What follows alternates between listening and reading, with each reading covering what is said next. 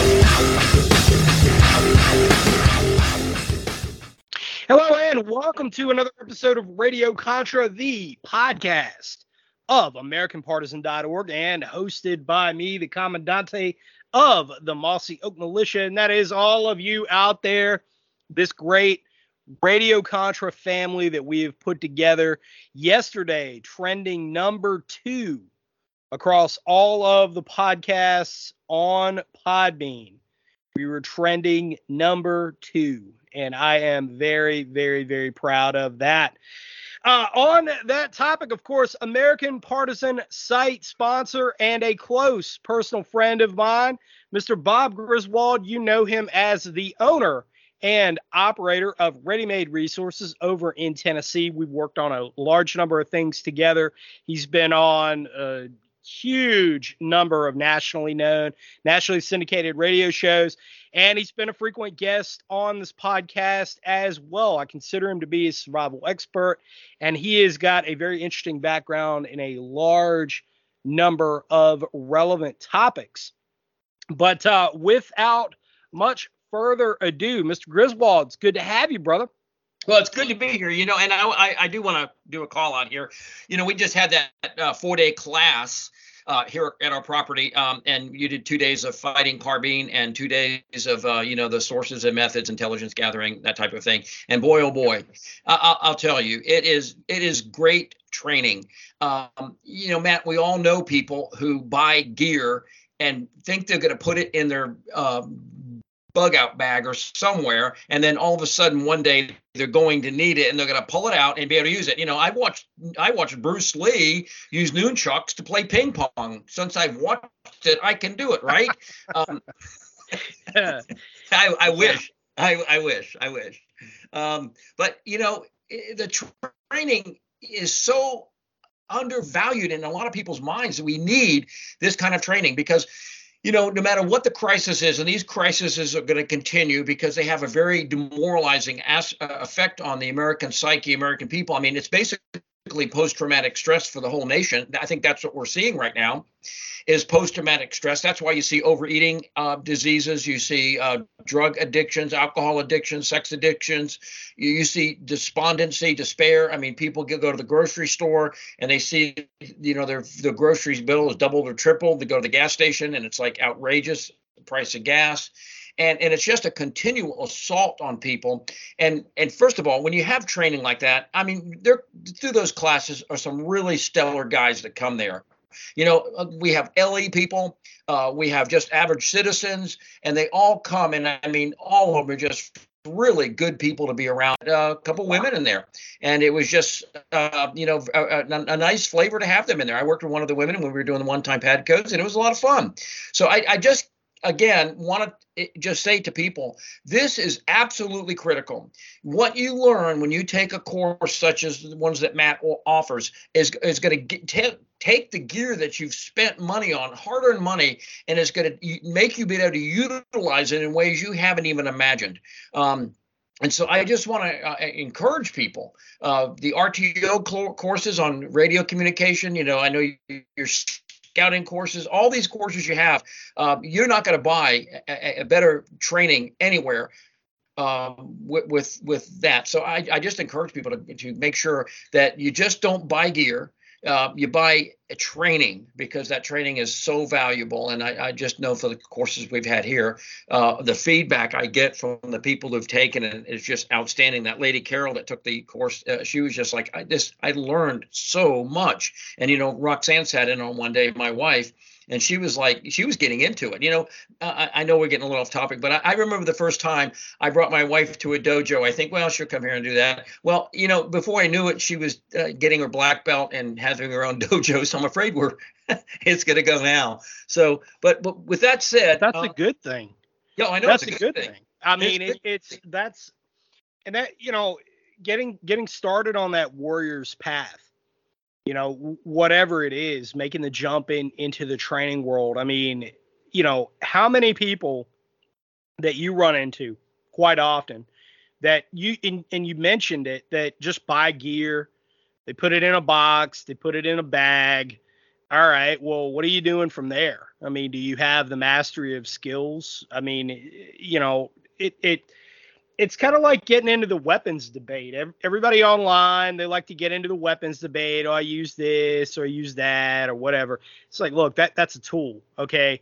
A carpenter can pick up any hammer and use it. Of course, they have their preferences, but a carpenter can pick up any hammer and use it and have that knowledge to use it and to put it to good use and to know what kind of saw he needs and what type of wood that he needs and everything else, and it's a trade.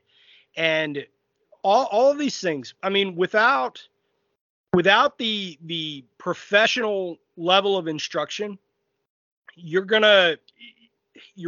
really gonna suffer. And there's a lot of people out there who have this just mindset that, oh, I don't need training, I'll just figure it out when the time comes. And I mean, you and I both know these people, and I mean, I'm sorry, you're not.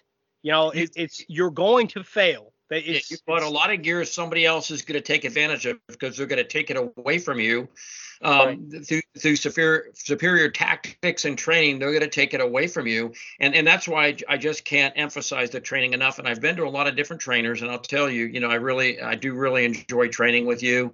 What I like the most is you don't bring an ego to it, which is a good thing. So people can feel comfortable. A lot of novices come, and so they feel comfortable even if they make a mistake. It's not like, what you idiot, this type thing. That it's all in the learning process. I had a gentleman come a little while ago and bought an enormous amount of night vision, thermal, and all this other stuff. And I asked him, well, "Do you get any training?" And he went, "Well, I'm just going to stick it in the closet when I need it."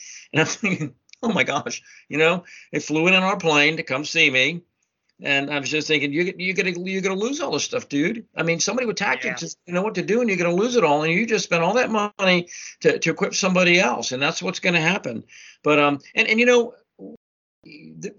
cannot overstress the importance of training, getting into the subjects we want to talk about tonight, because we see this nation just crumbling right before us. I mean, Matt, I'm 66 years old. I have never seen the level of gratuitous violence, just wanton acts of violence against anyone. I mean, just a story the other day, a guy walking with his toddler in Montana. Somebody drove over him and then pulled out a shotgun and shot the toddler and the gentleman. I don't know the backstory behind it, but it's just, we see it over and over and over again. A 73-year-old man just beaten to death by a gang of teenagers. I mean, the mall shooting with a guy. I mean, that guy's incredible, the 40-yard shot.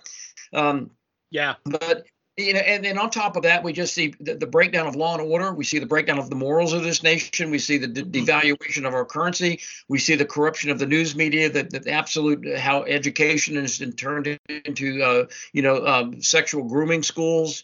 I mean, you name it, religion. The churches no longer preach the gospel of Jesus Christ. Most of them do it. They preach, whatever they want people want to hear. So this nation in every sense has lost its moral foundations which hold it together. The glue which holds our society together has really been disbanded. When I used to build guitars, I don't know if you've seen any of them, but they were pretty intricate. Yeah. And I remember when, I used CA glue, super glue. It's a different kind. But I mean, when something got glued, there was always that dissolving that could dissolve it. And, even as strong as super glue is, you put that dissolving agent on it and it breaks it down. And, as strong as the United States was, I mean, we were a pillar of strength, 50 years ago. But, we've had that glue dissolving agent put on the nation, and it has affected everything. Like I said, it used to be separation of church and state. That's what they croaked out of their mouth 24/7. Separation of church and state, separation of church and state. And now they've flipped it to where the state is going to, dictate to the church. 81 million Americans who hold their religious faith deeply, that believe in the sanctity of life, that believe in the sanctity of marriage, that believe there are transcendent rights and wrongs. The state's going to dictate to them and say, you can't have those beliefs anymore. If you do, we're going to penalize you. You're going to lose your job. We're going to lower your social score. Eventually, I think it'll affect Medicare, Medicaid, Social Security. They'll eventually tie it into all those things to where, do that. And, Drudge today, right now, I'm looking at it, they're talking about Republicans are running on, let me get it up here. Republicans run on civil war. I mean, they're blaming the Republicans for exactly what they're doing. And this is the gaslighting that we see. The Democrats are the ones that are creating the Civil War. We haven't left the standard. The conservatives haven't left the standard. We haven't left the constitutional values we believe in. They've left it, and they're trying to shove it down our throat. And we're saying, no, we won't take that. We're not going to do that. And, well, you guys want a civil war then. I was watching somebody on one of the congressmen the other day talking to this lady who believed DNA men who have DNA, could get pregnant. And then she says, well, do you think men can get pregnant? He said, no. And her thing is, well, you're encouraging violence against gays. And I'm thinking, oh my gosh, how do you get from that point to the other? Because it's something we need to talk about. It's a topic. We refine the truth by discussion, and you can't do that now, because if you question any of their agenda, anything, the most absurd agenda they have, you're racist, you're homophobic, you're promoting violence against this people group or that people group. And it's literally bordering insane. And at the same time, we see they're acting on a completely lawless platform. That's the platform right now of these globalists and liberals in our government, is a thing of lawlessness. But it's a double standard lawlessness. They can act lawless. Let's go back to Hillary's private, server. I mean, anybody who did that should be put in prison for the rest of their life, because top secret documents that even Comey said they were top secret documents were compromised.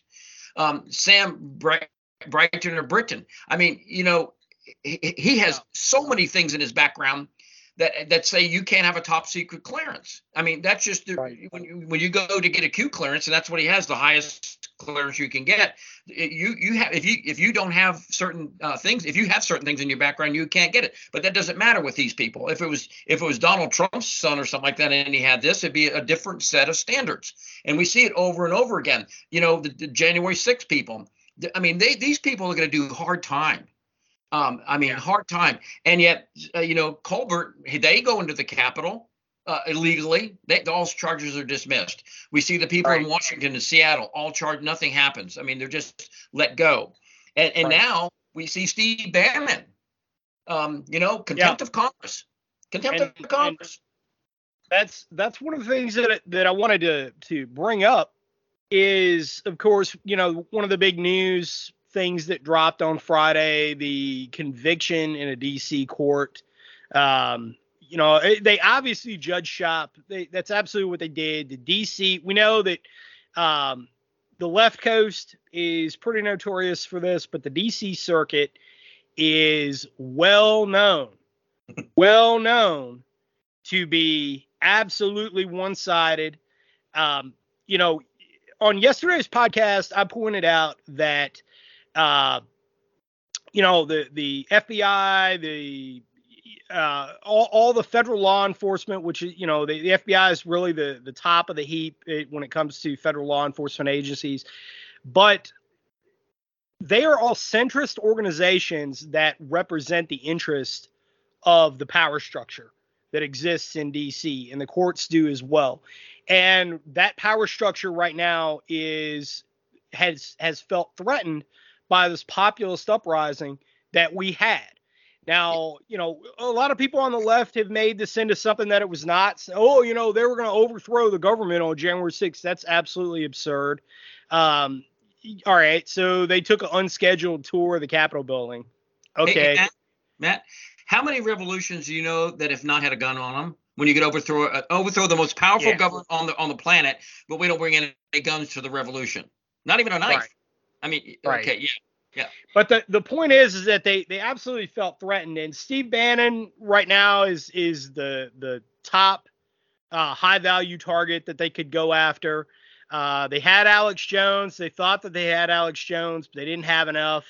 Right. Bannon, the best they could do is contempt. Everybody that has any sort of legal training knows that when you can't get somebody to fall for the perjury trap, you go for contempt of court.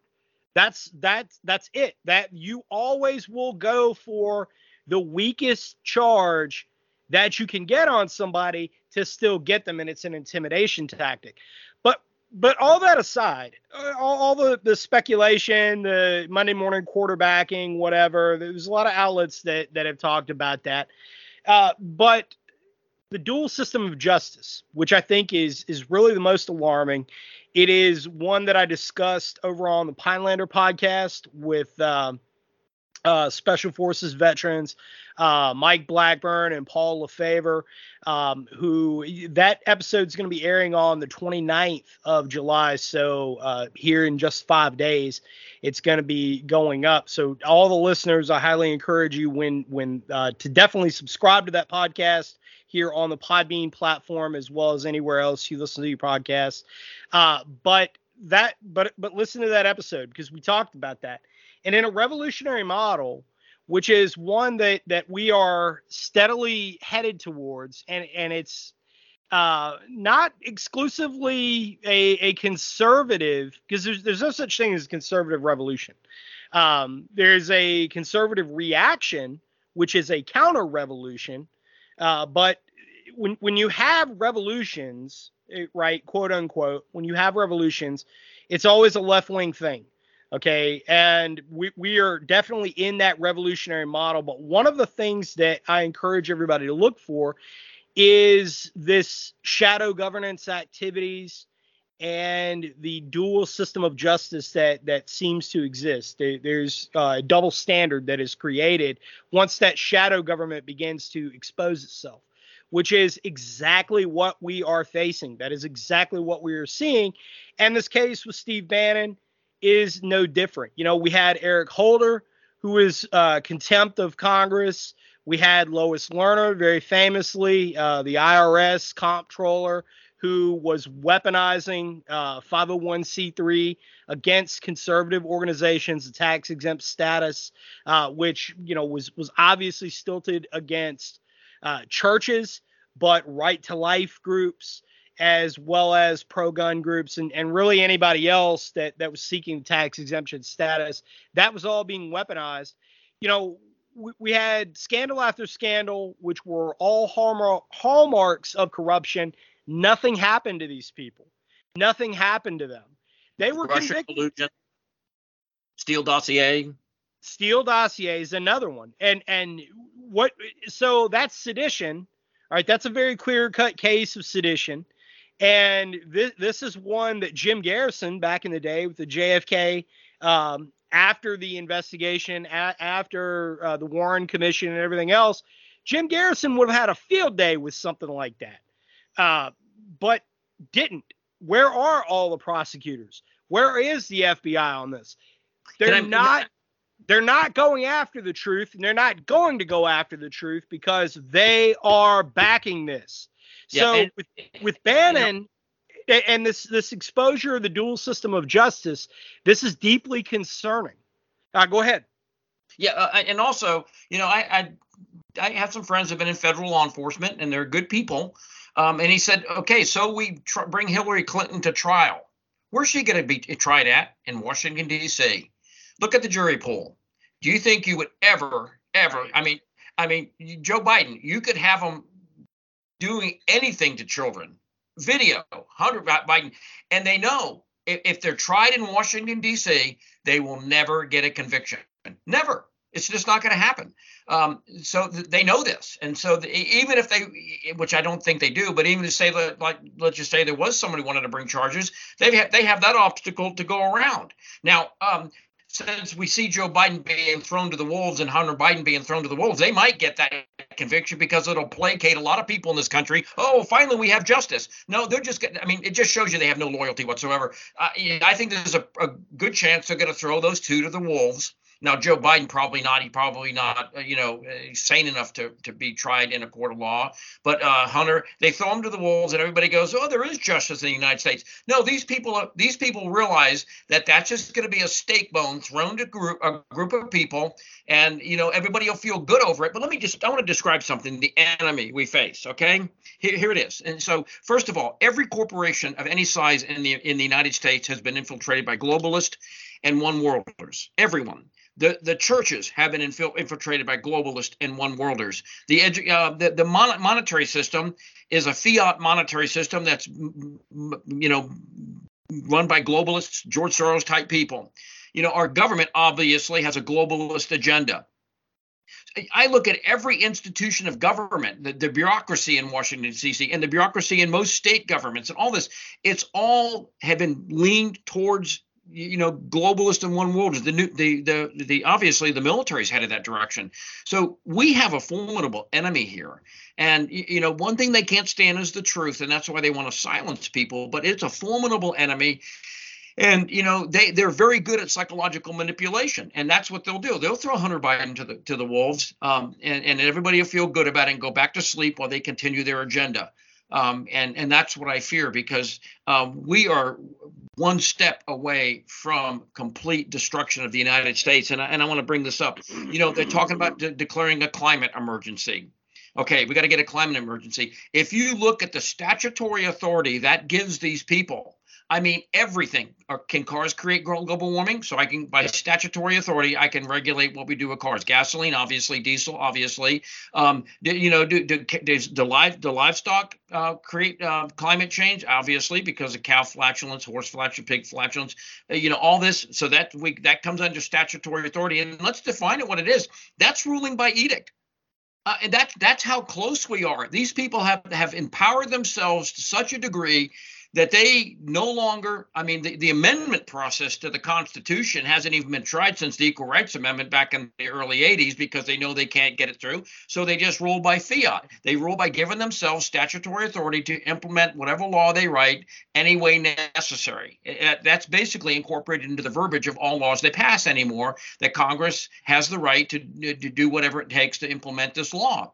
And so, we're seeing this right now coming to fruition. This climate, I mean, I think a lot of people don't understand the real danger of what we face here, because once we say that the climate is an emergency, we have, it's the hottest it's been since 1937. Well, what caused it in 1937, Guy? Did we ever discuss that? No, but it's whatever, they do. So we need to by dictatorial authority, we need to completely change the United States of America. We are that close to that happening. And like I said, on top of that, we are at the position right now where government is wanting to obtain what the church has, and that's the rule by divine authority, and they're trying to implement their version of theology, their orthodoxy, on everyone in this country. And if you disagree, then you're some kind of homophobic, whatever pejorative term they want to use against you. But they are pushing this civil war right now. And, so Matt, I'm always about solutions. What do we do? I'm going to ask you that rhetorical question. We see this happening. I mean, the news media is corrupt. The schools are corrupt. The government's corrupt. The monetary system's on the verge of failing. Our borders are wide open. I mean, I heard Tucker Carlson the other day talk about, replacement ideology. I mean, he's 100% right. And I don't mind immigrants coming into the country as long as they, hold to the values of our Constitution. But we're just being flooded with people who have no idea what constitutional Republican government is. And so it is happening. But Schumer called him a racist, a bigot, a homophobe, a danger to the society, all these other things. So when we see all this going on, Matt, what should the average person be doing right now? Well, the answer, again, it lay with community networking and training. Like, for example, let's look at what the left has done in their long march through the institutions. Now, knowing that coming from a conservative libertarian mindset of, well, why won't they just leave me alone? They're not going to leave you alone. No. And this is one of those things that a lot of, I'll say a lot of the older generation, your generation, they have a very hard time accepting this, that, I just wanted to be left alone. They're not going to leave you alone. Okay. I'm not saying abandon your principle. Okay. But I am saying if you are the 50 plus generation out there, if you're the baby boom generation, and even some of the early Gen Xers, you're not going to be left alone. Okay. It is time for you to get off the sideline and say, all right, this is what I have to do. And it begins, I was talking about the last live show that we did, the Sons of Liberty podcast, that in that last episode, that folks really need to get involved with their local church. And here's why. So let's say, there's, I'm not going to mince words. There's been a fairly large exodus of your everyday citizens from the church hierarchy, and they've gotten away from that. And there's a lot of reasons for that. And I'm not making an excuse for it. I'm just saying that there are some reasons for that. So you need to get involved, reignite, your activity, your devotion to the church. Now, does that mean you have to become a Bible thumper? Hey, that's not for everybody. All right.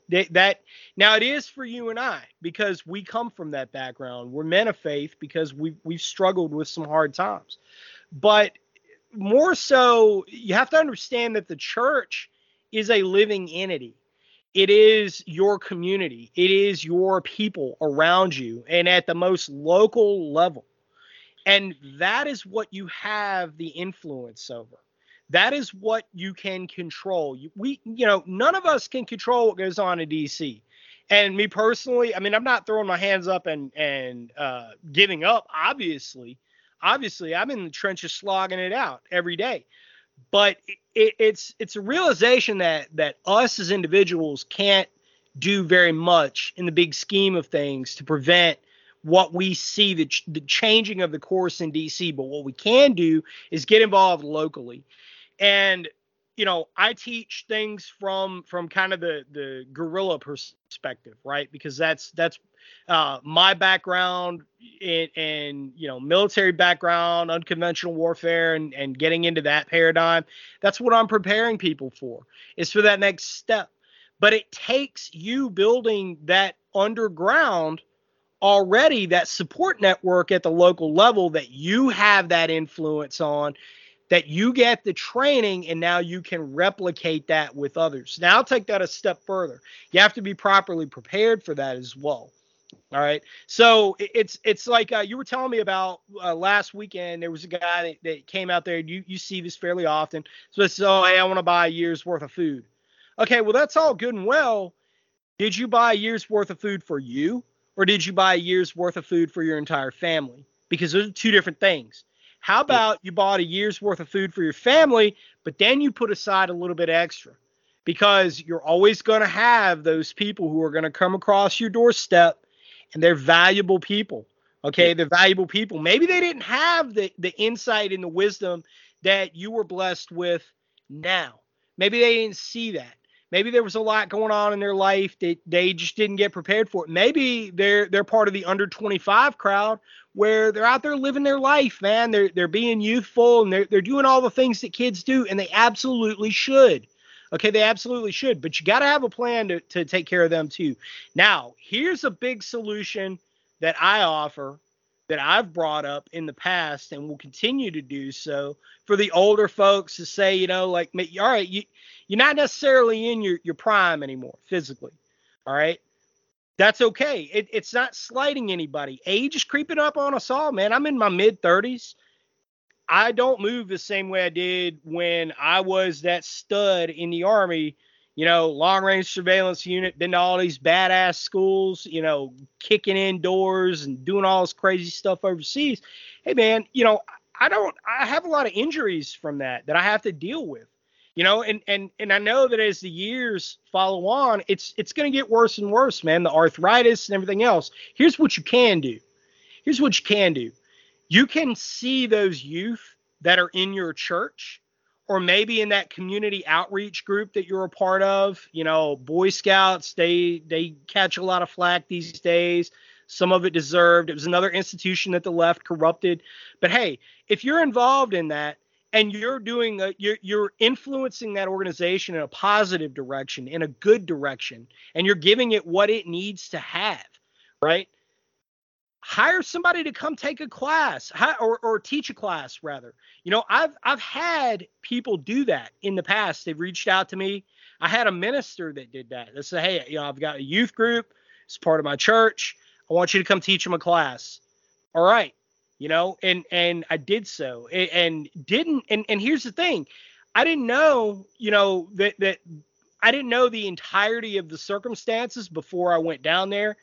But it was one of the most fulfilling experiences that I had. Everybody in that class was young. And I don't mean they were like little kids, right? They were mature enough. They were of fighting age. They were what we would call a military age male overseas.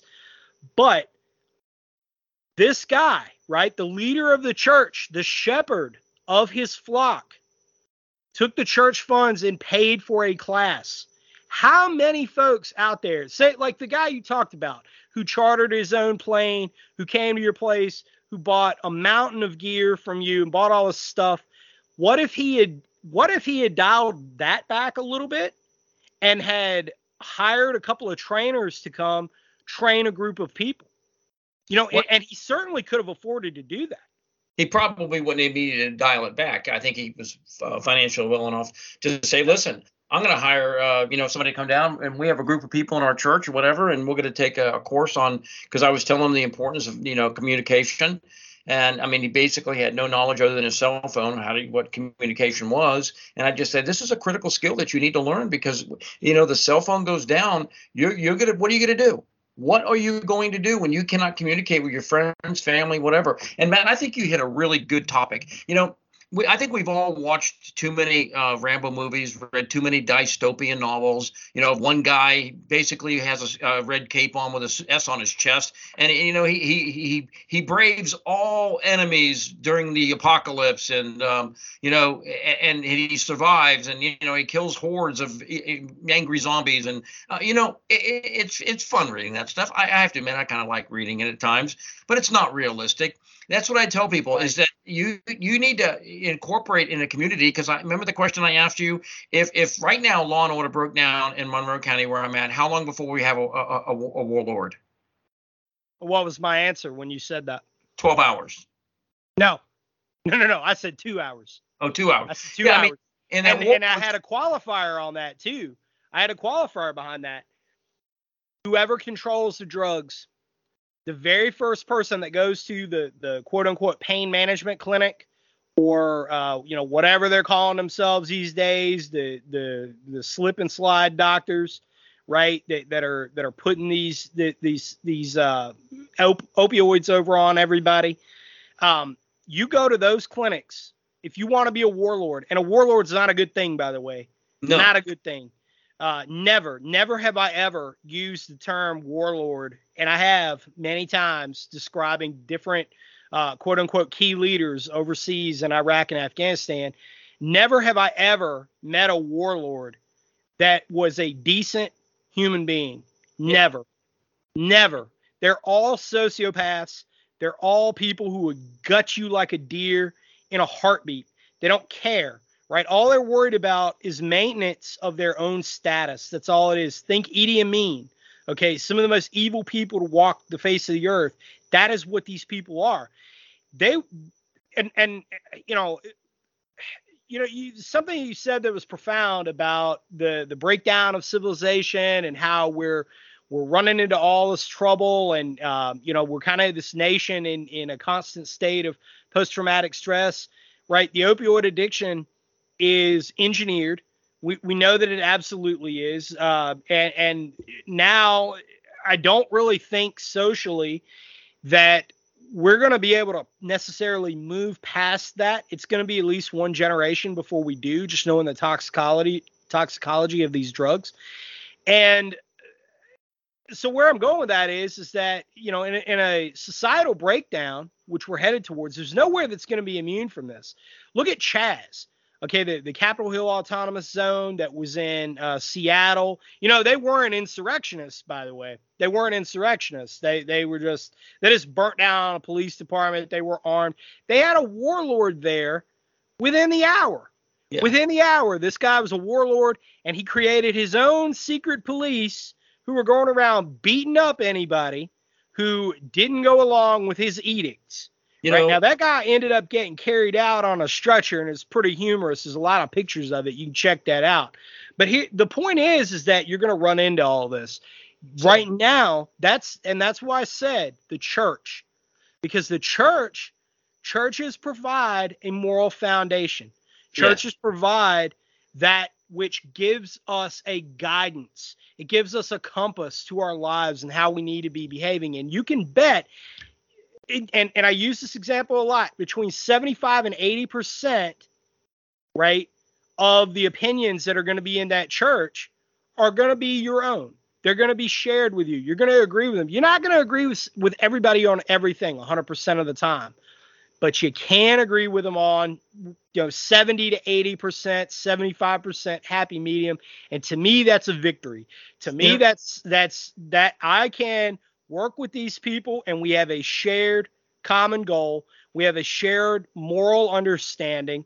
We have those underpinnings and that first principle that brings us all together.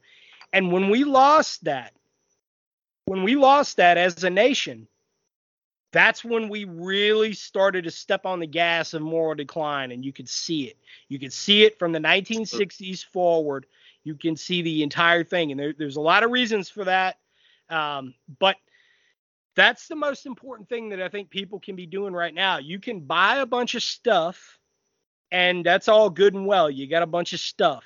You need the skill to use it, but you also need to have enough people around you, and capable people, physically capable people, under duress. And I'm sorry, if you're 400 pounds and, we're in the middle of the summer. Hey, those 4 days in Tellico Plains were oppressively hot.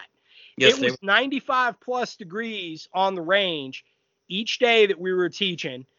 The intel course, it was even hotter, right? That weekend, it was even hotter, and that was absent the humidity. Okay.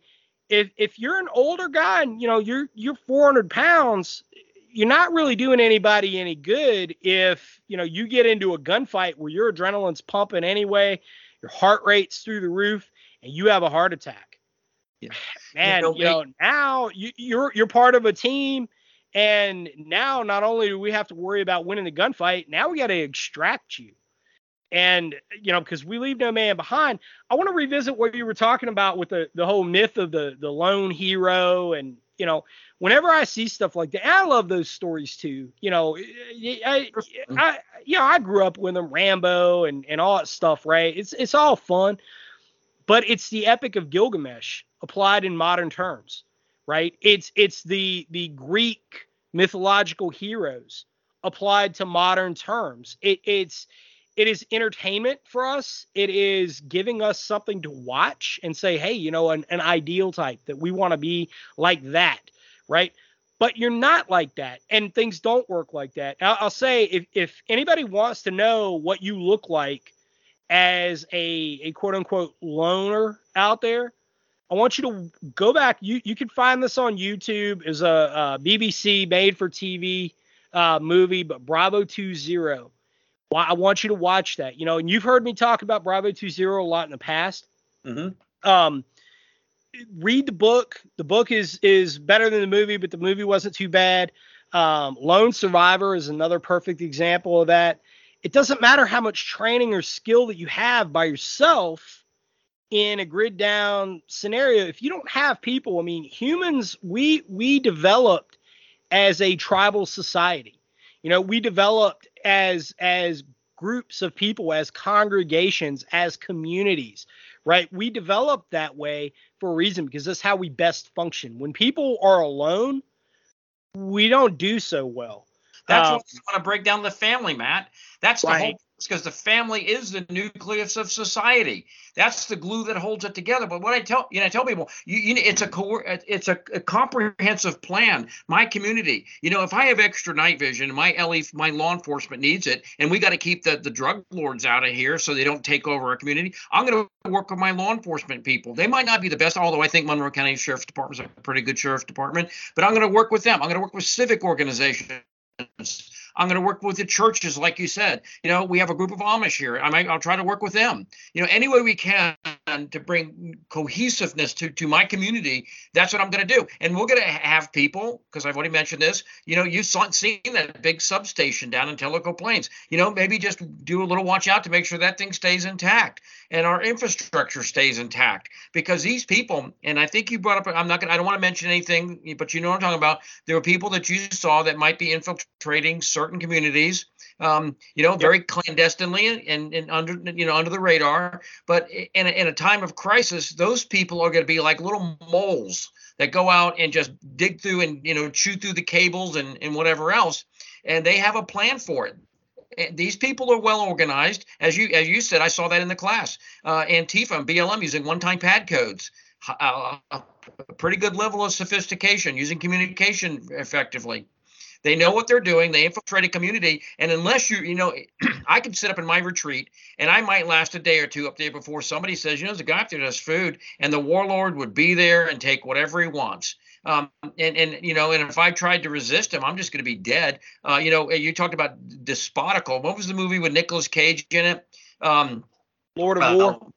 Lord of War. Yeah. And Yep. you remember that guy in there? He was a cannibal. He just shot people for the fun of it. And that's what it is. You want to see what it is like. I don't think that movie embellished it too much. That's what it's like. No, it was fairly accurate. Lord of War was based on a real guy too. Yeah. And everybody, the warlord himself was kind of a takeoff of Joseph Kony. But of course there's been many others. And, but no, that's a very good example. And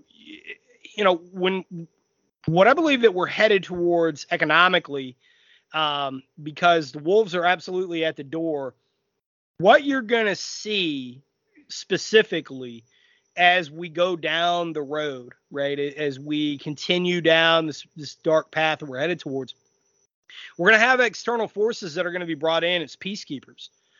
Because there's never been a nuclear armed country that had a complete and total collapse. The closest that we came to that in the world was the Soviet Union, and it went through some challenges, but and that was the closest it came to it. The thing though was that even with the Soviet Union, there was still national pride. They were, even though they were bankrupt, there was a number of things about the collapse of the Soviet Union that were very different from what may happen in the future United States. And for a lot of reasons, they still had a cohesive culture that even with there were some fractures in the dam, the glasnost stuff, perestroika, and what have you. They had a bit of a social and cultural revolution and progressive forward of warming up to Western ideas, but it wasn't in totes, and it wasn't so caustic to the point that we have it here in the United States now. And so you have to understand that an outside occupation force that comes in, right? South America is getting built specifically for that by the Chinese and the Russians. What others have called, I know you've been on with Dave Hodges a bunch of times. He's talked about, Red Dawn in America, and, it's certainly on the table. Okay. The individual facts, the supporting facts have changed a little bit over time, but the overall scheme of maneuver is absolutely there. The plausibility is certainly there. And when we see the players who are very active south of the border and into South America, they are going to supply a peacekeeping force that's going to be brought north. Okay. And they're going to be invited in when there's government in collapse. The military structure is failing. We don't have enough people in the military, by the way, to put down a large scale domestic insurrection either way, whether it was left or right or both, because I think it's going to be both. Yes. It's going to be a left wing revolution. There's going to be a right wing counter revolution, and they're both going to struggle against the power structure coming out of DC. That's how it's going to break down. And that's the thing that a lot of people have a hard time wrapping their mind around, right? So, but what I want to say, though, the point is, then I'll toss the ball back to you, is these outside peacekeeping forces are going to do the exact same thing that we did in Iraq and in Afghanistan. They're going to pay whoever the local strongman is to maintain order, and they're going to disengage, and they're going to keep their forces out so they minimize their casualties. That way they can concentrate on the hotter areas. You know, when I was in Iraq, the second time I went to Iraq, that was Mosul, right? Mosul was still a hellhole. It was still an active shooting war going on in Mosul. Everywhere else had been mostly pacified. And what we had was little instances of sectarian violence where Americans kind of got caught in the middle because we were kind of the referees, right? And so that was what was going on everywhere else in Iraq in that 2008 to 2009 time frame, right? And going forward is because we were trying to find stability, and there was still little pockets, the major urban areas that were still in major conflict, right? That's going to happen here in the United States. So you got to understand that how are those warlords, when they stand themselves up and they assert their dominance, which they're going to do in very hideous ways, by the way, they're not nice about this. And if you think that Americans are exempt from that level of violence, I want you to take a tour of downtown Detroit, downtown Baltimore, or downtown Chicago, and you're going to see exactly what I mean. Okay. And that goes without saying. So that's something people need to be prepared for. Bob. Yeah, and again, you read these blue helmet peacekeeping forces that go into a nation. I mean, the rate of sexual assault charges against them is unbelievable. They rape children, women, whatever they want to do. They just rape them. And so that will be the reward for the warlord. I want you to understand this, and I think you understand it. But if you take care of things, I don't care who you rape. We did that with ISIS. We knew ISIS was running the rape hotels that they were using. They were kidnapping women and using them as brothels. We knew all that. It was it winked at, but it was the warlord doing it, and they were keeping peace, and so we just let it happen. This is why we cannot let this happen in our communities. And again, circling back to the fact that we need to work within the community to make sure that does not happen, because if not, it will happen very quickly. And I think the United States right now is different than a lot of other collapsed civilizations, maybe going back to Rome. But, we have incorporated into a multi-ethnic, multi-religion society where people do break down according to religion. They do break down according to ethnicity. It's a human thing that we do. And then, on top of it, the money is going to be degraded. I challenge people to watch a movie called Mr. Jones. I don't know if you've seen it, Matt, but it's concerning the Holodomor, about a reporter that went over to the Soviet Union in 1932, and all the glowing reports of what Stalin was doing and building, and how socialism was working so well, and that. But then he illegally went down in Ukraine and saw the degradation and the deprivation, people dying in the streets, all that. We don't think that can happen here, but our food supply is being attacked right now, unlike anything we've ever seen. The odds and probability of all these catastrophes hitting our food supply at one time, I think are outside the realm of credulity. And on top of that, all this new diseases we were just talking before the program. Now, Fox News right now, you can go there and read it, is talking about how congressmen are warning that we're on the brink of making designer viruses so that we can target people's DNA. So if they don't like you, you just die, but they don't know why you died, because your DNA was they made it disease specific for that. And so we have so many more issues in this country. We've already experienced a level of lawlessness that most societies don't survive. And I had another guy who was in law enforcement. He was a psychological guy, but he said, we are a society that's saturated with violence. And then we're saturated with perversion.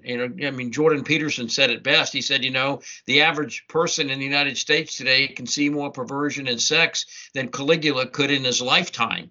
And that's true. So this is saturated our society. And you have people that when this stuff breaks down, and we see it, you just go into these cities, that's what you see. The lawlessness abounds. And it comes to out here, I forgot what you called it, something about redneck liberals or whatever coming into the community, and we think that the rural areas are safe, but they've been infiltrated too. Going back to the fact that we absolutely need to have a plan to get the good people of our community, the people who want standard, the people who don't want to live lives that are totally molested by a warlord or drug dealers or whatever. And we need to be able to work at a moment's notice to protect our infrastructure, to protect the people of our community, maybe even to control ingress and egress off the interstates or the main roads coming into our community, understanding that, trucks bringing food or services into our community will be subject to being hijacked. All those things that we need to be thinking about to maintain normalcy. Because, Matt, you know me, I think I have the historical and biblical understanding. I know I have the historical, and I have a pretty good understanding of biblical because I read Deuteronomy 28 and the judgments that come upon a nation that does what we do. But historically, I look at our nation and we're a last stage empire. And when this thing does break down, it took the world 500 years to recover from when Rome fell. The world went into the Dark Ages. That's what happened. And all that knowledge, all that art, all this, the building, the aqueducts, all the roads, all the stuff that the buildings, it just all went into the Dark Ages, and it took humanity a long time to recover from it. And so, if something like that were to happen now, we need to be able to offer solutions to people of what you can do to survive, because nobody wants to see their family being the ones that are starved out or whatever they have planned for you. And so, again, you hit the nail on the head. The first thing we need to do is spiritually prepare. When Abraham, the patriarch Abraham, went to go rescue his nephew Lot, who was kidnapped, the first thing he had to have was that moral strength to say, I'm going to go into the enemy's camp, and I'm going to take back that which he has taken from me. He illegally took it. It doesn't, obviously those people didn't belong to him, kidnapped him, and he went back in it. So he had to have that moral strength. We get that from our faith. And that's why they hate faith so much, because the state is not my transcendent value. God Almighty is my transcendent value. He's the one that dictates to me what is right and what is wrong. And so I will obey those dictates, not the dictates of the state. So I have that moral infusion of power, that moral infusion of right and wrong and courage that God Almighty gives people. The second thing is, it's like Abraham, he had 318 men that's surrounded with. Now, men and women, we need to be surrounding ourselves with men and women of courage that aren't afraid to speak out. I'm not talking about people going, crackpot people, that want to go commit acts of violence. Those people, as soon as I hear somebody say that, anything, I'm going to go do this, I'm going to do that, man, they're kryptonite to me. I want to people that can encourage me, build me up, just say, let's walk this road, let's do these things together, let's plan, prepare, pray, all those things. And then the third thing we absolutely need to do, they will use goods and services to starve you out. Historically, the Russians did it. That's why in Russia, they always kept the food supply at a bare minimum, because if Ivan is running around just getting the basic necessities of life, Ivan doesn't have a chance to protest his government. And then again, looking at the Holodomor, that's what they use, starvation. And starvation has been used historically. So, in preparing that way with food, learning how to garden. I'm a 30-year gardener, and I still learn things even now. So it's not something that, who said it? I forgot what jerk in the Congress said it. Well, how hard is farming? All you do is put a seed in the ground. Who was that guy? You remember him? He said that. It's like, dude. Was that Leonidas? the 300, when he was criticized. No. Somebody in our government recently said that. I forgot what. That was John Kerry. Yeah. That was Kerry. Oh, you just put a seed in the ground and it grows up. It's like, boy, right. Yeah. Well, yeah, I can tell you've lived on the government all your life because you have no idea what farming takes and how that food gets to you. But no, and their opulence, and that's why, a lot of people in the alternative media, a lot of people in the preparedness, the survival communities, which we're all a huge part of. And I love this community as much as I do, but one of its pitfalls is that a lot of people in it fall into this dichotomy of thought. They think that it's all one homogenous group at the top, the elites versus everybody else, and the conservatives are one faction of it. And I don't necessarily adhere to that. I think that John Kerry is a very good example of this. Is he is part of his own faction, and the government structure, the power structure that inhabits the top ring of all the institutions, right? They're in a club, as George Carlin put it. They're in a club. You and I ain't in it, right? They are part of their own faction, and it's neither right nor left. It's just about maintenance of control, much like the Soviet Politburo as well. There is a political component, yes, it absolutely is. But at the end of the day, it's about maintaining their power structure, and they want to do that through food. They're pretty blatant about that. We're seeing it now. Of course, the heads of the economic sector are in on this as well. The heads of the military sector, the industrial sector, they're all part of this. Bill Gates, Jamie Dimon is another one who is out there. George Soros, and we all, as conservatives, we like to see structure in things, because that's how we think. We're structural functionalists in thought, to use a little sociology term there.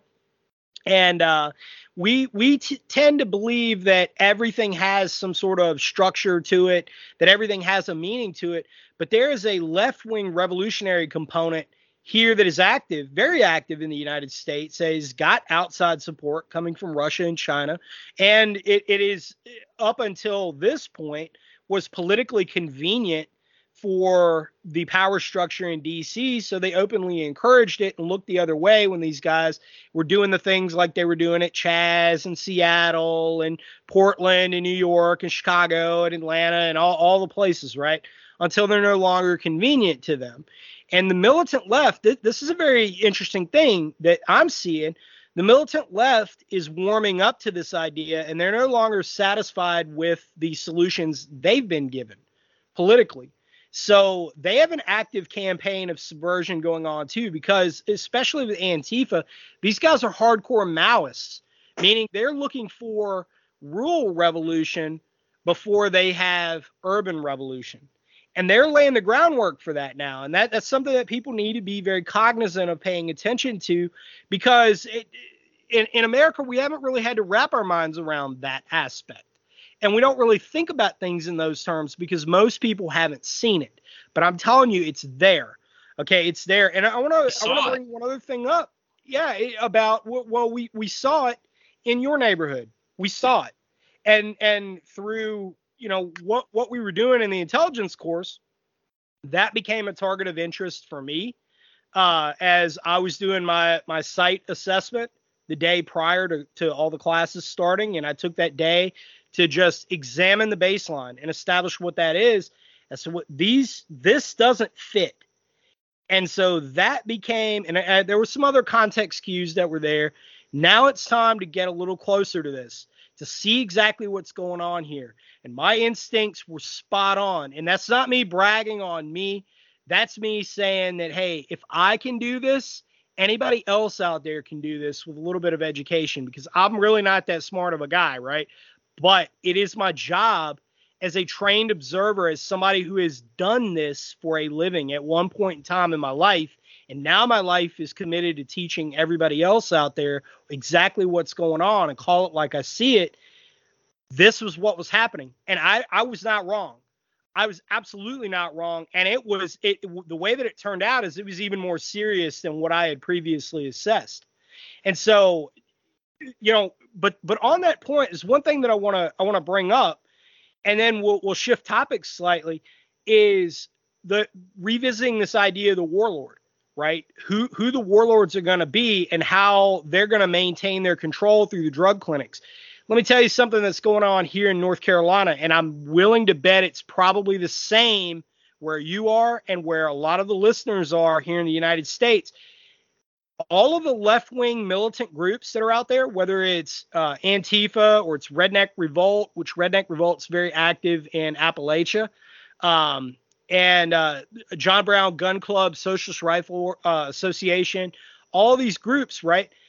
One of the things that they're doing, and they were talking about this, it wasn't that long ago on a program that comes on NPR called Democracy Now! And it's a far-left communist news outlet, and it's an independent news outlet, but it's one that I think everybody needs to pay careful attention to. They were interviewing some of the leaders of these groups. This wasn't that long ago. One of the things they were advocating were needle exchanges, right? Why would they be doing that? Why would they be actively inciting needle exchanges, right? Advocating needle exchanges, because they know that, all right, if I have X number of potential recruits who are addicted to opioids, who are probably addicted to heroin now, fentanyl, any of the things, intravenous drugs out there. And even if they haven't started going to intravenous drugs yet, they're still going to turn out there. They're going to support that because all the druggies like to hang out with one another and they're going to talk. Well, now all of a sudden, if I'm the budding warlord and I'm already doing that, and by the way, this isn't a new thing either. They've been doing this for several years now, at least since the mid-2010s. Now I have mapped out the human terrain of people I know that I can use and I can weaponize. And when you're fiending for drugs, when you're fiending for opioids, you're going to do what I want you to do, not me, because I don't operate this way because I'm a moral person. But if I were the warlord, if I were the one that says I'm controlling this area, those are the people that I'm going to weaponize. Those are the people that I'm going to use to my advantage. And I'm telling you right now, this is something that I haven't heard any of the usual conservative pundits. Nobody even address this or talk about this because maybe they don't know. Maybe they're too uncomfortable with talking about it. But that is a population that the radical left is absolutely 100% weaponizing and will continue to do so as we experience a further economic and social decline in this country. You know, Matt, I have a friend, Scott, and he worked with the Drug Task Force in Tennessee for a long time. And he told me this one particular case of this one girl, very pretty, attractive girl. And they found her in a hotel room with 5 guys. And as long as they were giving her drugs, they just went over and over and over and over again. Okay, I'm not going to go into too much detail. And then, it's a thing. Anybody in law enforcement knows it. You don't have to be in law enforcement. You just have to have grown up in kind of a rough area like I did, and you see it. You're already familiar with it. And Matt, the two things I want to bring up, and when the police went in there to arrest all that group, and they arrested her. Thank God she finally got her life straight. But, she told the cops, if you just give me some drugs, I'll let you sleep with me also. That's what she told the police. And she was a normal middle-class girl and just got drugged into that life. Well, there's millions of people out there. And one thing I want to address is that the government now, since it's moved away trying to get off people off opiates, they've put something on the market that is absolutely far, far more addictive. It's called Suboxone. Not a lot of people are familiar with it. But it is more addictive than methadone or more addictive than heroin, and they give it to these people. It's an opiate antagonist and has a little bit of opiate in it. But the half-life, I think, of opiates are like 8 hours. The half-life of this drug is 72 hours. And you can go watch on YouTube people trying to get off Suboxone, and very, very, very few people ever get off of it. And when that Suboxone dries up, or you do control the Suboxone out there, through the Suboxone clinics. I don't know how other states work, Tennessee has these Suboxone clinics, and you can go there and just watch. It's not done in a therapeutic setting to where you're trying to get people off drugs. These drugs are just prescribed forever because, I mean, you figure it, a couple $100 a visit, they get 50 people a day. You look at that money and it's a lot there. Well, that's going to quickly turn, as you said, to where somebody gains, in control of those, that type of medication. And the next thing you know, they will run the community. This is, again, why we need to really work with the community and the churches, the law enforcement and other people in our community to make sure that doesn't happen, because I believe the globalists want this. I mean, they know what they're doing. They know if they break the family down, it breaks the state down. It breaks everything down. This is why they don't want children. And you look what they're doing to children today. It's all done to break down the paradigm that God gave humanity for successful civilizations. And so everything that can be done is being done. Just the whole taking children out of school and putting them, isolating them. Well, you know what isolation does, putting a face mask on somebody, which absolutely was proven that doesn't work. But anyhow, you cover their face up. You don't let them see each other. And you just saw suicide rates soar. It's all being done deliberately. And this is the thing. Do you want to just be out there, and when it happens, just have to go along with it? Or do you want to make plans around what they have for you? I would rather think I want to have other plans so that my family, my children, my grandchildren, even now my great-grandchild, we can do something different. And this is not something that's going to happen by happenstance. Just think of this. Well, I'm just going to trust God. Okay, I'm glad Noah didn't think that way. I mean, you know what you're going to do when you just trust God? And I'm not putting faith in God down. I'm just saying God always, faith without works is dead. You're going to be looking for driftwood, something to hang on to. But the guy who plans is going to build an ark. I mean, imagine Joseph. We'll just put big piles of wheat somewhere. We'll just stick in a pile, and when you need it, you'll have it. No, he had to build silos. I've always often thought of the logistics of storing enough wheat for 7 years for 1 million or 2 million people. That was a heck of a logistics effort on Joseph's part. So this is going to require, and we're late in the game, but it's requiring people to come forward right now and to realize I've got to do something. I just can't sit on my laurels. I have all this gear in my house. I have this, I have that, but I really need to start putting it into plan and start working with it, because if I don't, you're just not going to make it happen. I mean, I know people that are I can't believe how many people bought Bofang radios. And I said, well, do you know how to use it? We just turn it on and talk. I'm thinking, no, it doesn't work that way. Do you know how to do an offset frequency on it? Do you know how to do a carrier tone on it if you want to hit a repeater? Do you know how to set the power ratings on it? I mean, no. I think, man, you've just bought a gun, having never used a gun. You've bought the bullets. You've bought the magazines. You've sticking it all in your nightstand. Somebody's breaking in at 2 o'clock in the morning, and you're going to get that gun, load the magazine, put the magazine in the weapon, charge the weapon, and effectively discharge the weapon to stop the assailant. Right. It's not going to happen. So, again, with comms, with any of these things, going back to what we were talking about, the importance right now of putting it into training. I'll tell you, I'm 66, and, I can't, like you said, I can't do what I did when I was your age. I can't. But I still train every day. In my garden, I'm out there learning every day. I'm incorporating stuff every day. I want to learn things that not only make me benefit to where I can save my life, but I become more effective at saving my wife's life even in my community. That I can teach gardening, I can teach radio, and I know you've said that when you teach these courses. I'm not training you so you can train. I'm training you to take this back to your communities. I've heard you say that. So that you can be the guy who teaches when it happens, how to do that. And so I don't know how much time we have left, but I think that's so important. And I think it's an overlooked thing so many times. I buy gear, I have this, I have my retreat, and God help anybody who comes up my driveway. Right. You don't have to wait for them to come up your driveway. Yeah. They don't even have to come up your driveway. Okay, they can, for all the folks that think like, oh, I'm just going to sit on my little hovel and I'll be fine. Okay, we'll see how that works out, because that has literally never worked out for anyone ever in the history of mankind. Ever. No. So Look, try Masada.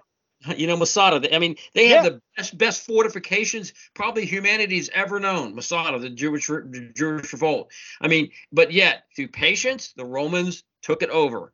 I mean, they were patient. They planned their siege works, and they absolutely took over Masada. And so you look at it. This is a network, a community thing. Obviously, you have to have gear.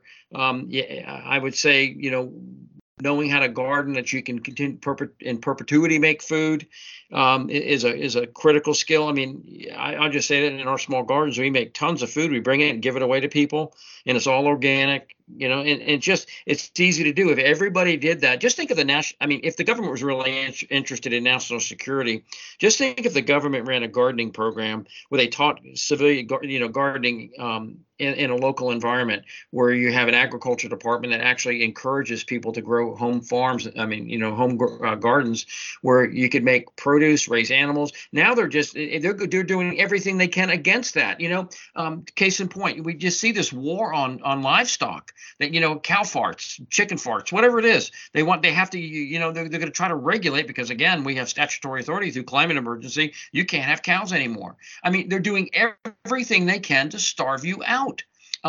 Amazon has just issued, I think it's August 6th, they will no longer allow you to sell Mylar bags on Amazon. Now, I think this is just the start. The reason is, of course, it's all the drug dealers out there.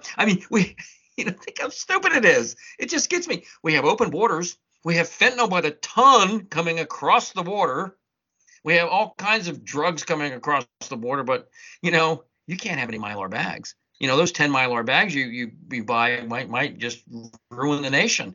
To me, it's just such an obvious, reason to prevent people from storing food. The Mylar bag is the benchmark.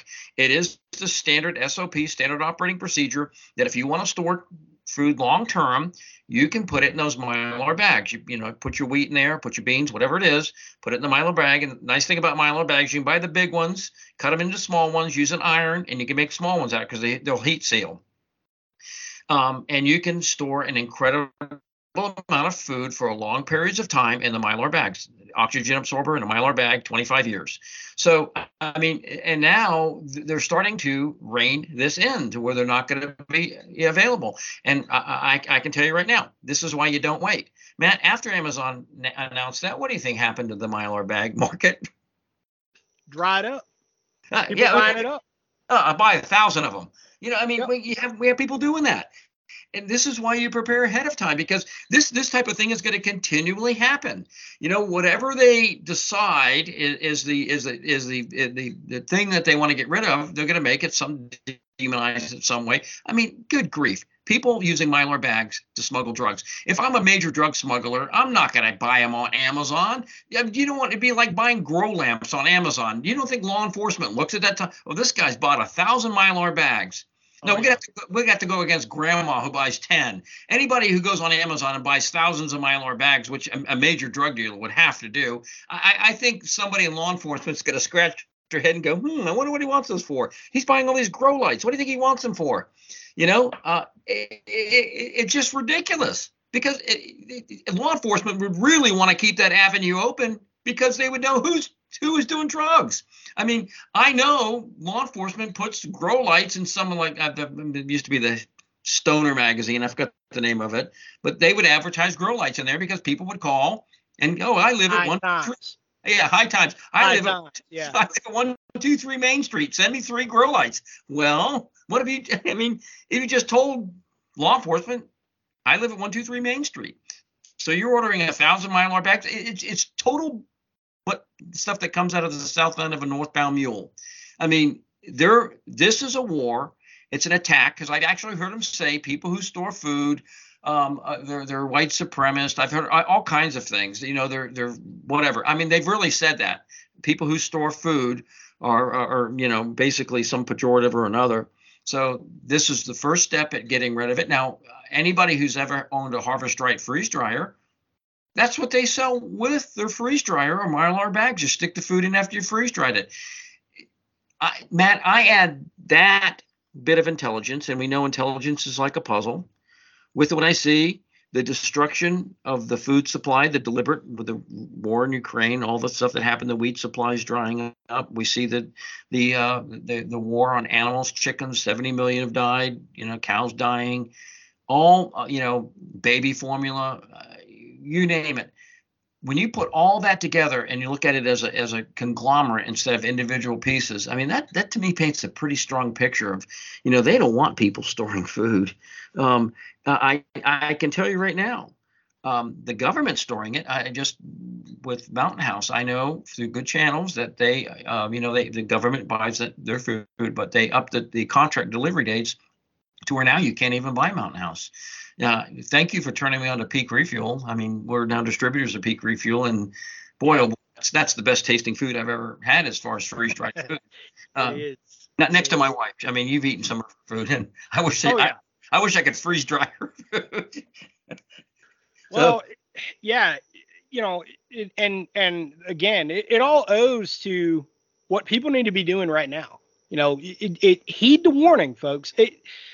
Preparedness is one of those things. It's been a buzzword. It's been a good sales advertisement for, a lot of folks out there. They bought stuff. Maybe they've even got training, but you need to be doubling down on what you're doing right now because the storm is on top of us. All right. Hey, Matt.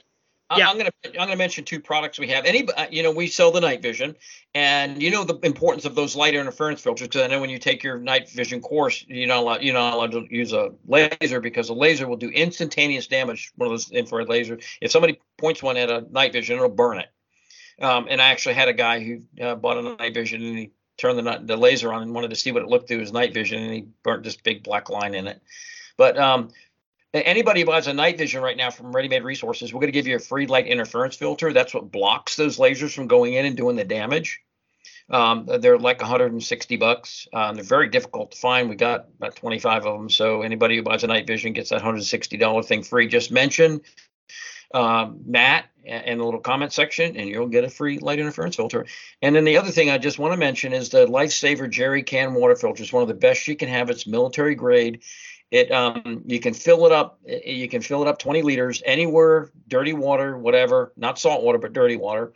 And you don't have to stay at the water source because the filter actually screws into it, and you can pump it up, put it under pressure. And what comes out of that Jerry Can, the Lifesaver, is viral, clean, bacteria clean, spores taken out, sediments taken out, and chemicals taken out. So it's one of the best things you can get. And we have those. Amazon has them for $349 right now. We have it for $275. So anybody wants them, we got a big shipment of them in. We've been waiting to get them, and that's a different topic altogether. The supply chain breaking down. But those are two things I just wanted to mention to people.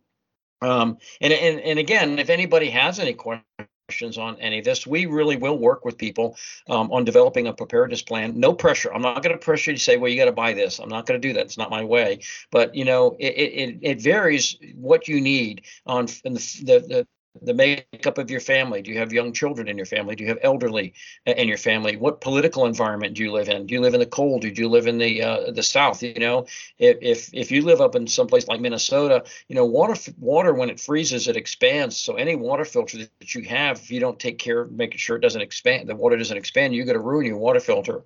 So there's ways that you can keep a small room warm. Without doing the charcoal. I know every year I read people start something in their house that makes carbon monoxide and they kill themselves. But you can make a little alcohol stove. They're fairly inexpensive to make, and you could keep a small room warm, even in a cold environment. And those are things that you can do. They're simple to make.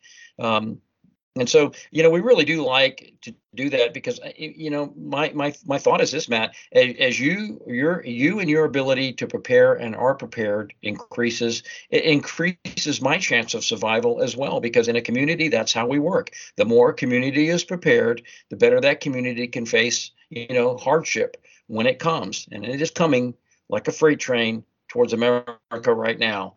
Who was it? The major CEO of that major investment firm. They actually used the word hurricane.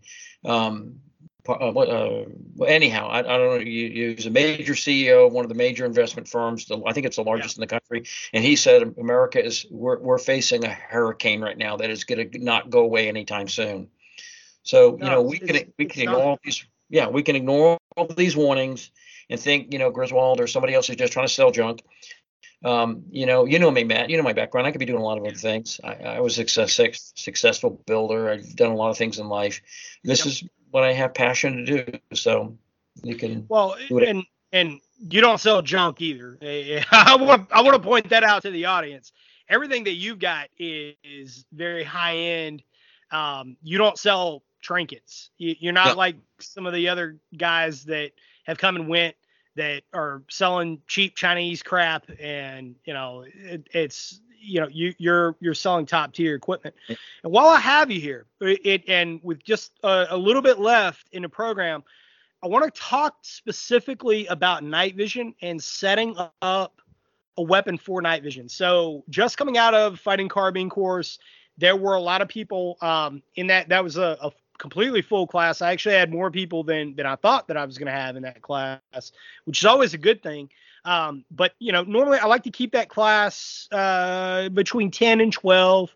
And, I've taught them bigger than that, but it becomes like herding cats kind of, especially when we get to the night vision portion. And one of the things that's very nice to see is that more and more people are integrating night vision into their setups, and that they're actually training with it, and they're taking the time to train with it, which is always very, very good. Real quick, I wanted to ask you for the audience, because a lot of folks out there, the people who have trained with me, know how my weapons are set up, and it's not any different than whatever you see. Guys with .mil backgrounds, kind of, we all kind of have this sort of similar setup with our weapons. And, there's reasons for that because we know what works. Okay.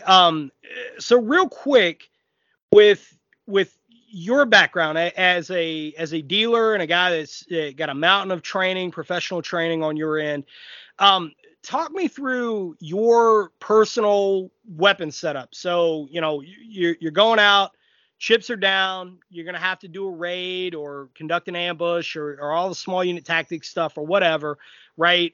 Or just day-to-day stuff. How is your weapon setup? What do you personally use, and what do you recommend?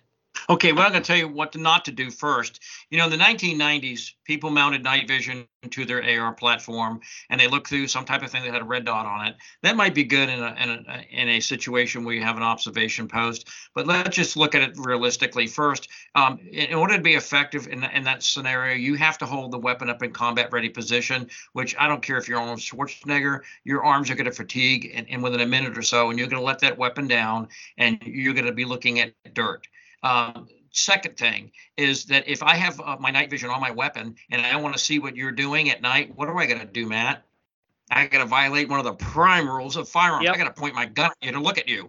And then the third thing is, we've done that night vision training where we're in pretty heavy woods. Walk around with that rifle up in combat ready position and with a lot of limbs and vines and things like that. I mean, you're going to end up getting that stuff caught really quick on vines and tangled and whatever, And so, what the modern setup is that people would purchase an infrared aiming laser. Let's just define what the infrared laser is. You have visible lasers, then you have infrared lasers that you cannot see unless you're looking through them through night vision. It's really a neat thing. You mount that laser. I like the Holosun, the LS321 RG, it's red or green laser. I like mounting those. You mount that to your weapon. You sight it in like you sight in any scope. And man, I would say this: if you sight that weapon in, that laser in accurately, I would say most people, because all you can do is put the laser on the target, are going to be more accurate shooting at night than they would through a scope during the day at the same distance. Because, it does take some skill looking through a scope. But if you put that laser and it's sighted in correct at the right distance, it's going to hit it. I know I can go out 200 yards and ping steel all night long from 200 yards away on a dark night. So that's the setup that I have. I have an infrared aiming laser, which also has a visible laser. The nice thing about a Holosun is that if I sight the visible laser in, it co-witnesses the invisible laser. So you don't have to go out at night and play around. What did I hit the target? Go down and look at the target and do all that. I sight the green laser in during the day. My infrared laser is sighted in, and it also has a infrared illuminator on it. So let's just say you are looking at a target on an extremely dark night. You're in the middle of the woods, which I think that last time we did the night vision training was like that. It was cloudy, miserable, raining in the woods. And, night vision will start to get snowy to where it doesn't work because it needs some light. Now, I'm saying it works on incredible low light, but eventually it starts to get a little snowy.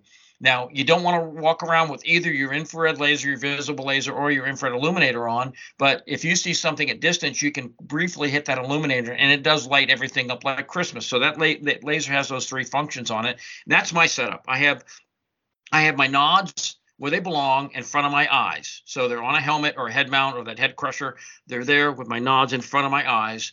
And then I have an infrared aiming laser mounted to my AR-15 that's sighted in. I know the U.S. Army does a 50-yard sight in. And that either the Marines or the Army, it gives you a combat effective hit out to 300 yards. So, I mean, who's going to squabble about a little bit of difference? It gives you a combat effective hit. But again, going back, you have to train. You just can't throw a night vision on, throw the Holosun on, and figure out, well, it's got to be sighted in. You got to have to sight it in. So it takes training. That's the way you take Matt's class. So that's the way I do. I also have some ancillary things, the light interference filter. If people are using those infrared lasers, and I've seen the damage it does, and somebody shines one of those lasers down into your night vision, it damages it very quickly. So the light interference filter, the ones I'm giving away free with night vision this week, I also carry some infrared, just a few infrared chemical illuminating lights. They're like the green, red, blue, ones, except these glow infrared. So I could mark something for other people that have nods on that normal people aren't going to see. And they also make like this trap that you can actually stick one of those infrared chemical lights in and cross it across a commonly traveled area. So you have this little, it's like a mouse trap. It has a little hammer on it that cracks the night vision. That cracks the infrared light, a little string going to the other part. If somebody walks across that, it's going to pop that chem light. That way, that avenue of approach has been violated. So if you had property you wanted to protect, you could set those up around your property high enough, so you're not going to have a dog or something do it. But at the same time, if somebody walks there, you get to pop that chemical light. They're not going to know it's been broken, but you'll see that avenue of approach has been violated. So those are just some of the things that I do. And again, I train. My son and I train. We go out. I've actually put infrared headlights on my truck. So I can actually, you can drive a car with night vision on. It's a little problematic because you got reflection off the glass of your windshield, and you got to deal with the lights inside the dome and everything. So you can just turn them off. A lot of times those lights, if you turn your lights off, the dome lights in your car don't go off. The ones that do your odometer and stuff. Just put a towel over it. You'll hide it. And without those infrared headlights on, I can drive about 20, 25 miles an hour. You have to drive slower. I put those infrared by Light Force, put those on my truck. You've seen them. Boy, you can drive in those backwoods 70 miles an hour down the highway, perfectly normal. That's how good they do with your car blacked out. Now, be careful doing that. You don't want to get caught driving down the road with night vision on. Some trooper pulls you over with your lights off. You got, as I think Ricky Ricardo said, you got some explaining to do. That's some of the things I do, but just on a tactical level, there is nothing that you can buy. Most people can buy. I can't afford an Apache attack helicopter. Maybe if I was in the Ukraine, you could buy Ivan would sell you one of his javelin missiles. Hind D's. Yeah, 10,000. Hind D. Yeah. But for the average person in the United States, you night vision or thermal, and both are very, very good. I think we've seen that's a perfect marriage between the two. One measures light, one measures heat. That's about the most tactically advantaged thing that you can buy with normal amounts of money. And, in your classes, we've seen the benefits of both of those technologies. We do have quite a few units in stock. And some places, if you go, you're going to wait 12 to 14, 16 weeks to get that type of night vision. We have it in stock. We can send it up generally within about 48 hours. Same with thermal. So we have those in stock. If people wanting it, we do have a financing company that you can pay for it. $150 a month, you can get a really good night vision. So we'll work with you any way we can to make it happen. But just knowing and reading what people do, just imagine this scenario. You've got a guy in a house without night vision. You're outside the house. You pop a couple rounds. The bad guys, I'll just say not you. When I'm saying bad guys come and pop a couple rounds into that house, the guy inside that house is going to think you're out there all night long. The zombies are out there all night long waiting. You're not going to go to sleep. You're going to stay up thinking he's out there, something's out there going to get you. The guy who did the popped a couple rounds, he can go and lay down, sleep, eat, whatever, come back 3 or 4 hours later and do the same thing again. And you'll think he's been out there all night. He's going to break down your sleep patterns. And after 3 or 4 days without sleep, and I know what that feels like, you're going to start making some serious errors. Now, on the other hand, if you had the night vision, you're on parity with him. And then, it equals things up. And let's dispel a couple of the myths while we're at it. I've heard the guys tell me, well, I'm just going to shine a flashlight at you and blind you. Turn the TV off. That doesn't work that way. And second of all, how are you going to know where to point the flashlight? I have night vision on. You can't see me. I'm hiding somewhere. You're not going to know where to shine the flashlight to begin with, or I've got dogs or geese. Anybody who does a proper recon of your property is going to scope it out for, 48 to 72 hours. They're going to see all that, and that'll be the first thing they take out from a distance. So, they're not going to just walk up on a piece of property cold and have a bunch of dogs barking at them, geese or whatever. They're going to watch it and take the appropriate action to take out that threat or that alarm clock, put it that way. So those are just some of the things I say. But again, free light interference filter if you buy night vision this week. Amen, brother. Amen. Well, we are coming up on the hour and a half mark, and went a little bit longer in this episode just because we covered so much. It's really, really amazing. As always, brother, as always, thank you for being on with us. You're welcome. Let me get my phone number out. 800-627-3809. If you buy it online, readymaderesources.com. Just make sure you put in the comments section. I heard that offer on from Matt. Sounds good. Definitely reference Radio Contra. And again, get out there, get the training. You can have all the stuff, buy the stuff because you absolutely need the equipment to create parity, but it isn't doing you any good without proper training. All right. Without proper training. So brushbeater.org/training calendar got some new dates up there going into 2023. The training calendar is completely maxed out for the remainder of the year. I've got class coming up in Wyoming, where I'm going to be doing the scout course out there. So if you are in the Western states, that's going to be, by the way, that's going to be the last time until next June that I come out into the Western part of the country. So if you're looking for one of the best courses of its kind being taught, bar none, you want to get the experience of doing all of this stuff, small unit tactics environment, learning how to stalk, learning how to camouflage yourself, your equipment, learning how to run a small unit patrol as a group, how to ambush, how to conduct a raid.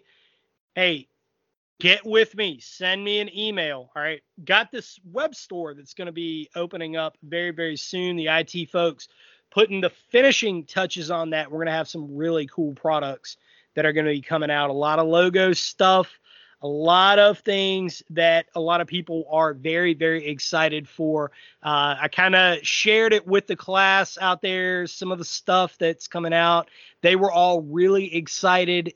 Most of the people wanted to buy it right then and there. And I was like, I can't yet because you got to wait for the web store to open. I want to make sure that I've got a big inventory of everything that I'm going to be offering before all that's opened up. Go ahead. One last thing I want to say is I took that course when we did the ghillie suits. We made our own ghillie suits. And I remember you taught it really well. I got some natural grasses, and there's a field on my property that's mowed. I climbed in behind some briars, and I was 6 inches away from a crowd of 20 people standing there. I put the natural grasses around me, had the ghillie suit on, and they could not see me. I'm telling you, that was very empowering.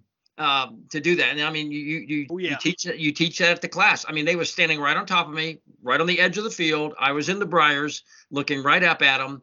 and they're looking around, couldn't find me. That was empowering. You got the picture of it too. I took a picture. Yes, I do. You have that picture in your office. Yes, I do. That's like one of your crowning achievements that was up there, and I thought that was hilarious. Well, you taught the class well. So, but yeah, I mean, that one lady was standing right next to me. My hand was like 6 inches from her leg. I wanted to reach out and snake bite her with my hand, but she had a gun in her hand. I was afraid she might have an ND and shoot me. So even with a blank, it has a taste to it. I decided not to do that. So, yeah. But yeah, her leg was 6 inches from my hand, and I could have reached out and grabbed her ankle, and freaked her out. But I just didn't want to do that. I didn't know her well enough to do it. So, no. Anyhow, brother, God bless you. Thank you for being on with us. Again, ReadyMadeResources.com, American Partisan Site sponsor, Radio Contra sponsor. Order something, reference Radio Contra in the comments. And again, look forward to having all of you in class out there, because that's where we're really putting the metal in the meat. Literally. Bob, God bless you, brother. God bless you too, brother. And this is NC Scout out.